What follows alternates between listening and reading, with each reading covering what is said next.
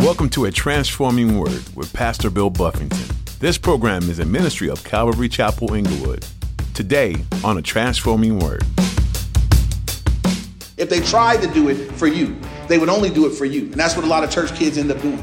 In front of mom, yes, mom. Yes, I read it all, mom. It said this. Jesus. What's about? It's about Jesus. Yes, mom. And they'll just give you whatever you need, and then they're going to go out and be what they are, lost. And we got to be looking and saying, nah, I want to make sure they know the Lord in a real way. Do my kids know Jesus? Have I presented Jesus? Because some of us have presented Jesus as rules, but we haven't presented Jesus to them. Have you presented the character of Jesus Christ to your kids? Today, you'll learn from Pastor Bill's message that more than anything, your kids need to see the love of Christ displayed through you.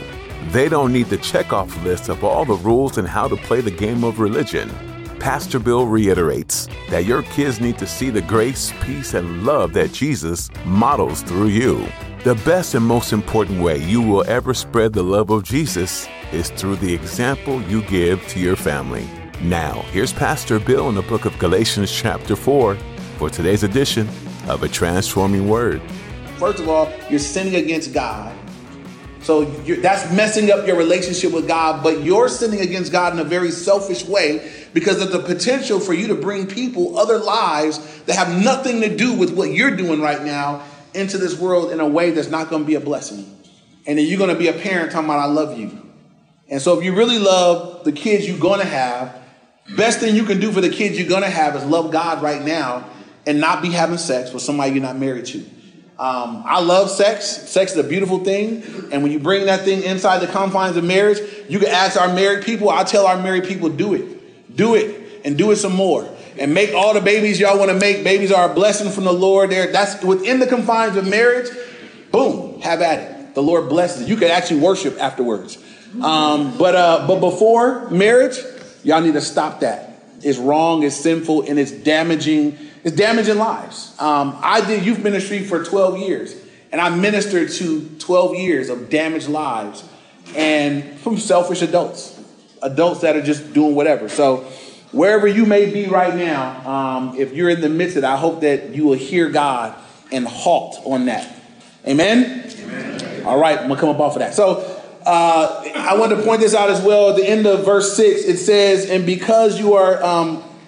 because you're sons, we have the Spirit yearning inside of us, crying out, Abba, Father. And then verse 7, therefore you are no longer a slave, but a son. And if a son, then you're an heir of God through Christ. And so this is what it's saying there. Look, you're no longer a slave. You're no longer someone that's serving or working in the house. You're no longer someone that's under the rule of the restrictions. You're a son. You have full access. And the best thing, I was thinking of biblical illustrations, and I want you guys to think about the story of the prodigal son. I'm not going to go to it, but I want you to consider it with me. The prodigal son story goes like this. There was a father. He had a household. He was wealthy. He had servants. He had 2 sons that we know of. And there was a son that came to his dad and said, Dad, give me the part of the inheritance I get. I want it now. And, I've always read that, and I thought, if one of my kids came up to me and said, Dad, can I have what I'm going to get when you die? Now, how many of you guys feel like that's disrespectful? That's disrespectful. You wouldn't get it. I'm not done saving. I'm taking your name off the thing now anyway. So don't kill me either. That would be really disrespectful. And I think that was the point of the story, to just show this kid had no regard. But you know what the father did? He gave it to him. This father's a picture of our Heavenly Father. He gave it to him, and he left, and he went off. And he lived a reckless, sinful life. He spent all the money. He partied. He probably did it all. He had a great time. Ran out of money. And when you run out of money, you run out of friends. And he found himself out there in the world broken, with nothing. And he got a job feeding pigs. Now, if you're a Jew, that's not how you get down. You don't mess with the pigs. But he got a job feeding pigs. I don't know if you guys have ever seen pigs eat. Pigs eat whatever. They just give pigs slop. They mush up a bunch of, I won't even gross you out with it, but they feed the pigs that. And it says he got to the point where he was so hungry and nobody gave him anything that he was about ready to feed himself with the pig's food. And I've been hungry before, but I've never been so hungry. I looked at the dog food and said, you know what, this kibble might be what I got to do, I've never been that hungry in my life, where I would consider any animal food for food. But he was so hungry, he considered this slop And then it says he came to himself. And you remember he came up with his little pre-planned speech. He said, I'm going to go back to my father's house. My father has workers and servants that live better than me. I'm going to go back and tell my dad, Dad, I'm no longer worthy to be called one of your sons. Just hire me. Just make me a servant. And he went back, and you guys know the story. As he was walking down the road, his dad was sitting up on the porch, it sounds like. And when his dad saw him afar off, what did his dad do? He got up and he ran. And, Jewish men don't run. If you think brothers are cool and, I walk, don't run. I walk with a swag. Jewish men, you don't run. But it says he got up and he ran out to him. And he fell on his neck and he kissed him and he received him. You know what he did? Everything a son gets, he immediately gave it to him. Put the ring, the signet ring. That means you got authority right now to make decisions here again. Sandals on his feet, a new robe on him. Told him, kill the fatted calf. We're going to make a celebration. My son that was dead is now alive. Here's the thing. This son came back saying, you know what? I'm just going to come back because I messed up. And I'm going to come back and I'm going to just be a servant. I'm going to just be a slave. You know what the dad said? No, you're not. But you're always a son. You'll always be a son. And maybe you've messed up and you're walking with the Lord and say, I'm messed up. I'm not worthy. I'm just going to serve you. I'm just going to give money. And then that'll show you that I love you. I'm just going to do this. God says, no. You can't become a slave now. You're a son. And you're going to always be a son. And you know why he was a son? Because the dad is good. The son was bad. Amen? Amen. That's you and me. But the dad is good. The dad is good. And so God says, look, don't cheat yourself. The relationship I'm giving you is a son. And I'm not changing my mind. I told you guys earlier, son and daughter is interchangeable. It's not just for the males. It's either way. But God says, you're not going to be a servant anymore. You're going to be a son. And you're not going to earn my favor. You're not going to come. You're going to be my child. And when God starts a relationship with us, he's on his end. I'm not changing it. If you become a child of God, can you unbecome a child of God? No. I don't believe you can lose salvation if you really have it. God, I believe that the Lord chastens those that are his. If you're God's child and you start tripping, you're going to get spanked. The discipline of God can result in death. The Bible teaches that. But you're not going to stop being a child. I got 4 kids. They'll always be my children. They might rebel against me, disobey me, disrespect me, run away from me. But wherever they end up on the planet Earth, it's my kids. My DNA is running through there. I have a sister that I never met. My dad found out last Sunday. I met her this Wednesday. She came to first service. And it was an awesome scenario what the Lord did. She thought somebody else was her dad because she had been told that. He died. She was doing a DNA search to find out what part of Africa she was really from because she was going to visit Africa. She wanted to go where she was actually from. And she put her DNA out there. My dad just so happened to be doing the same thing. Want to find out what tribe, we really from. And so they both found this thing. And it tells you, if you got family members or people, it tells you the potentiality of the relationship. And so this person's a potential cousin. This person's a potential sibling. Well, she got a mark that said, this is your father. And the highest percent it could be is 50. It's 49. This is your dad. And she sent a note. And we ran my whole thing, and then my dad said, they figured out, he put the story together and said, yep, I did that. I did that. I did that. And so we met. And you know what? It's been a beautiful thing because for her, I think there's been healing. My dad's a stand-up dad. My dad raised me, my sister, and my older brother, He never knew that she was. And so he's taken her in, as a family, we've taken her in and just reached out. But here's the thing, now for all those years that it was unknown, but he found out last Sunday, they've been together every day. My dad's like, we pick up from here. This is my child. And so my other children come meet my child. This is your sister.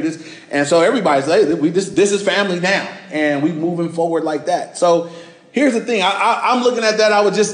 It's crazy that it happened this week when I'm studying this. And it's just like, it's unchangeable. It just is. You can't change it. If someone's your child, they're your child. Your DNA is running through them. If you've been born again by the Spirit of God, then God's Spirit is in you and he's not taking it back. So you can't ever fall back into another position. You could mess up, but he's still a dad and you're still a son or a daughter. And so I believe why Paul went this vein with them. Paul's saying, look, don't cheat the relationship. God is why would you choose to be a slave or a servant when you could be a son? Exactly what the prodigal I'm going to go be a servant. For him, the reason was I messed up and I feel bad and I don't think I deserve to be a son. God said, no, it's not about deserving to be a son. I'm just a really good dad. It's not about you deserve. You didn't deserve to be my son in the first place. So that's the cool thing for us, right? If you think about your walk with the Lord, did you ever deserve it? Most of us, when we got saved, we were the most undeserving. I think that's why God does it then. Romans 5:8, God demonstrates his love in that while you were still sinners, when you were your very worst, Christ died. So that when you get cleaned up a little bit, you look back and say, if he loved me then, I know he loved me now. It's like, I have no problem believing that he loves us at our worst. And so that's the beauty of the love of God. You've never been worthy of it. You didn't do anything to earn it to begin with. And so you can't mess it up. What you can do is receive it in faith and respond to it in obedience. Amen. And that's what we're being encouraged to do. And I want to say this, that I believe that our relationship and our walk with God will look vastly different if we're responding to this overwhelming goodness. And if that's why we want to serve, if that's why I'll offer my worship and praise, if that's why I'll give, if everything I'm doing is in response to the cross, God, what you did for me, then it's done out of worship. I'm not earning anything. I'm not doing this so that you will bless me. I'm doing this because you've already blessed me. What you've done for me is greater than anything that's ever going to be done for me again. And so, God, have my life. I will serve you. I will live for you. I will speak for you. I won't be ashamed of you. I'll tell wherever I go, I'll speak your name. I don't care about anything else. The greatest thing, my greatest need I have, you've taken care of it for me. I am going to heaven and I have an ongoing relationship with God. You can have this life. That's what the Lord wants, right? God doesn't want us packing churches out full of people and me preaching at you guys saying, well, if you really love God, you will do this. Show God you love God. And if you do this, God's going to bless you. And if you blah, blah, blah, God's going to do this. That's not how it goes. That's bogus. That's not what God wants. Y'all, and I say it all the time. I hate that theology. It's flawed. When praises go up, I will smack the next person I hear say that in Jesus' name. Like, praises are going up in response to the cross. I'm not like, how manipulative would it be? I'm going to praise you, so you bless me. That's But if you hear it enough, it starts sounding true. And then we all know the little cliches, No, we praise God for what he's done. It's like buttering God up. God praise you so you'll bless me. Any of y'all kids come buttering you up, you see it a mile away. BJ comes stroking my wife. Mom, your hair's so pretty. I'm like, look at this little dude. What are you going to ask for? You want to go get an icy? He'd come tell my wife, he'd be like, Mom, it's some candies in the fridge. Do you want one? Or he'll say, you want to share one? Like, you just want one for yourself. Get out of my face, man. If you can see that coming a mile away, a holy, all-knowing God is going to see that coming a mile away. We don't do so that. We do because God has. And if we do it like that, I believe that we'll serve with a different kind of fervor and passion than we would if we were trying to earn something. When it's like, God, you've already done enough. You can have this. You can have it. I went to New Jersey. One of my best friends pastors in Newark. And Newark, New Jersey, that is hood with a capital H. And there are projects there, what they call Brick City. If you go into the projects and something goes wrong, the cops don't respond unless they get 10 units. They're not coming with 1 or 2 units in there. And so if something bad happens, it's going to just be bad for a while. That's how it's just given over to, the powers that be. And so my buddy is ministering in that context. And there's a guy that lives in the projects that he's been reaching out to. This guy got out of prison. Guy is a murderer. He shot calls in that little area. And we're out there hanging out. We had done some stuff the day before, and it was a Saturday night. And this guy called my friend and said, hey, Pastor Ray, I'm out here right now. Why don't you come by? We'll chop it up with you. And he's telling him, I got a buddy out here from LA, a pastor in LA, man. He said, come through. And I'm going to just say that everything in my natural saying, this is not a good decision. this is not wise, but the heart is that who else is going to go talk to him? Who else is going to go minister to him? And I am convinced that I belong to the Lord, that nothing can happen to me doesn't pass by my Father. I'm already going to heaven. So God, I can't guard my life from you. You've already given me eternal life. So I can't be like, God, I'm not going to do that for you because I could die. So I agreed to go. And I'm not kidding. We got there and dudes are running up like, who are y'all doing? And this guy is waving them off like, no, with me. I'm like, this is going to go bad. This is not good. This is a bad decision. I'm thinking every thought, but we get there and this guy is open to this encounter. And my buddy opens up, hey, this is my buddy from LA, man. He said, what hood was you from out there? I'm like, oh, no, that's not where we want to start at. I don't know where this guy is from. I said, look, man, I'm from Jesus now. We don't want to discuss that. But we had a great encounter, and I realized as we were leaving there that night, that morning, because we were there late, that if we wouldn't go, and I'm telling you that I would have never done that for any other reason. There's no reason in the world that I would have went in there on my own volition outside of, I'm saved, I belong to the Lord, I'm going to heaven when I die, this life is not mine, and here's an opportunity to go talk to somebody that probably nobody else is going to be looking. No, churches ain't going in here to talk to them. And so we went, and we had a great time. And the guy came and visited. He came that midweek service. He came out, and so because he hadn't been to the building, but he came. So he's like, y'all came to me, now I'll come to y'all, and brought his little daughter with him. So,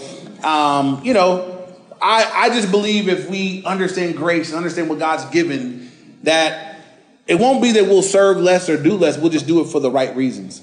We'll do it out of worship and not out of a sense of trying to earn some kind of favor or blessing or trying to earn something from God that he's already given us. Now, move on. Look at verse 8.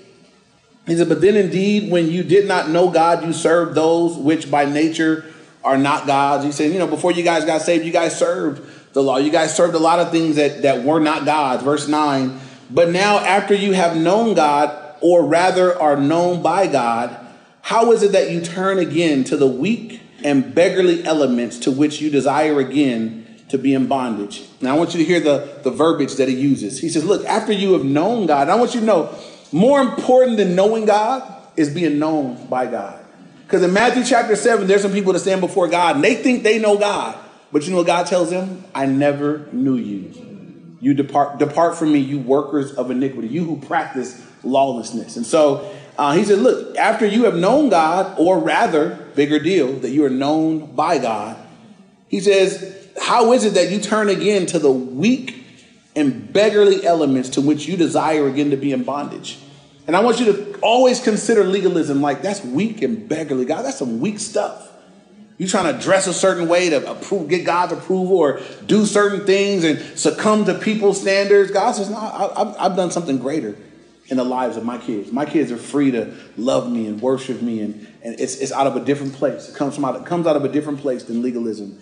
And if you've ever been in a legalistic setting, a legalistic kind of thing, I hope that the Lord will break you free of the legalistic mindset, and that there be worship from your heart that's for real. And what legalism does too is it puts people off. And I share this with parents. Sometimes parents are practicing legalism. One form of legalism is trying to get people to live up to a standard that they're not spiritually capable of. So if you're not born again, you don't desire or have the power to follow the word of God. So you need to be born again. Some parents, rather than assessing their kids that, hey, Johnny's not saved, and we're telling Johnny, you need to live like this. You can't do that. You need to go to church. You need to read your Bible. But he's not born again.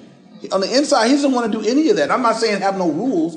I think you have rules and guidelines, but if you need to look at Johnny and say, I need to be ministering the gospel. My son don't know the Lord. That needs to be my prayer, and that needs to be how I'm reaching out with the gospel, because otherwise, that's just repulsive, right? If you're not saved and someone's telling you to stop doing that and start doing this, it's like, I don't want anything that you're saying. I don't want that. I'm not born again.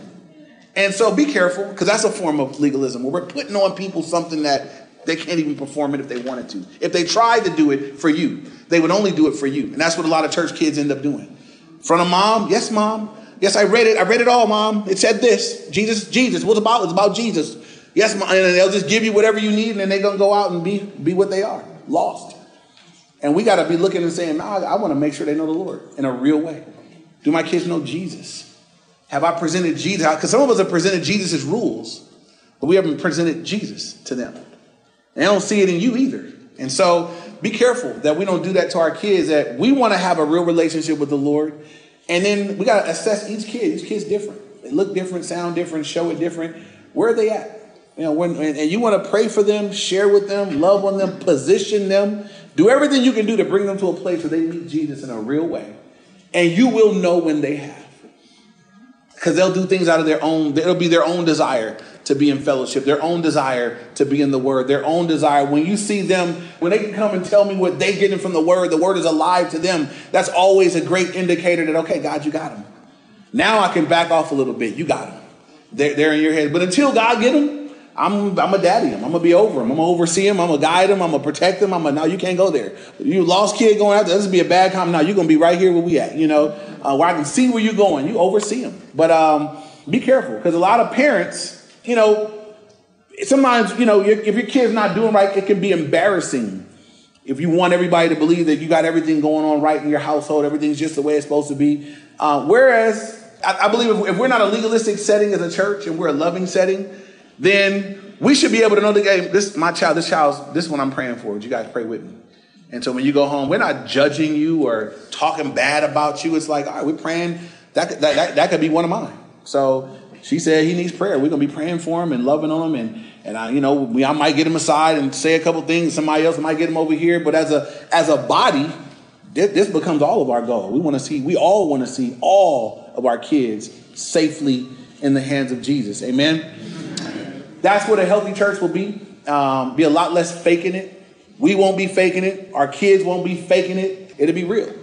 Something I've tried to do, because my kids are PKs, is never hold them up to a standard that if I don't hold you to it at home, I'm not going to hold you to it in public, so that you don't have to live two lives. If I joke, and if some of you guys know me, I joke and play. So I joke and play. Now, sometimes my kids take it too far, but that happens everywhere. It happened at home, and then it happened here, and I'm like, that's too far.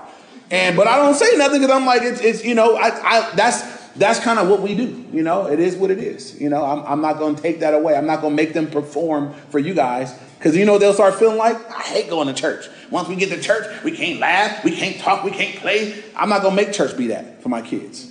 And so we want to be careful about assuming legalism on ourselves and projecting that off on our kids, because God's done something way more real than that. The last two things, 10 and 11, Paul said, you observe days, months, seasons, and years. I'm afraid for you. At least I have labored for you in vain. So you guys have gone back, he says, to observing certain days and special Sabbaths and new moons. He says, you guys have gone back to everything God freed us from. And there's a verse in Colossians chapter 2, verse 17, if you want to write it down in your notes. Paul speaking about these things. He says in verse 16 and 17 of Colossians 2, so let no one judge you in food or drink or regarding festivals or a new moon or Sabbaths, which are a shadow of things to come, but the substance is Christ. Because all those rules and regulations, those were a shadow of what was to come, but the substance is Christ. And so you got your 7-day Adventists, and they're still big. We keep the Sabbath, the actual Saturday Sabbath day. Paul says now as a believer, as a New Testament saint, you can worship on Saturday, Sunday, Monday, Tuesday, Wednesday, Thursday. All days are the same. We don't have a special day. God says whenever y'all gather, the church is together, I'm glorified. Not a certain day. When people go back to legalism, God said those things were a shadow of what was to come. I'm the substance. And if you're just clinging to the shadow, God said, would you just cling to me? I'm here now. Would you put down Sabbath days and new moons and special eating arrangements? Would you go ahead and receive me? Jesus is here. And so we want to be those that are reaching out and receiving and clinging to Jesus. Amen.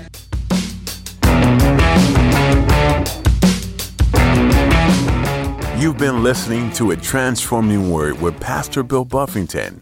Pastor Bill is going through the book of Galatians. Here, Paul lays out for us the transformation that happens in our lives when we die to sin and begin to live in the Spirit. In chapter 5, he tells us that the works of the flesh are evident: sexual immorality, impurity, sensuality, idolatry, sorcery, enmity, strife, jealousy, fits of anger, rivalries, dissensions, divisions, envy, drunkenness, orgies, and things like these. He contrasts that with the fruit of the Spirit, which is love, joy, peace, patience, kindness, goodness, faithfulness, gentleness, self-control. Quite the transformation, don't you agree? Here at A Transforming Word, we are committed to presenting the Word of God that transforms hearts and minds, and you can join us in that. You can find us online at calvaryinglewood.org. When you head over to calvaryinglewood.org, look for the link to give. Your support makes the ministry possible.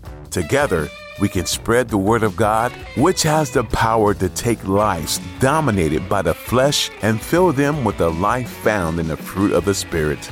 If you were challenged or encouraged by today's message and you'd like to hear more, check out our mobile app. Think of all the messages you could listen to anytime and anywhere you bring your phone. You can also find us on Facebook, Instagram, and YouTube. We've come to the end of our time together today. We're so glad you chose to join us in learning from the book of Galatians. Let's all continue the life of transformation next time on A Transforming Word.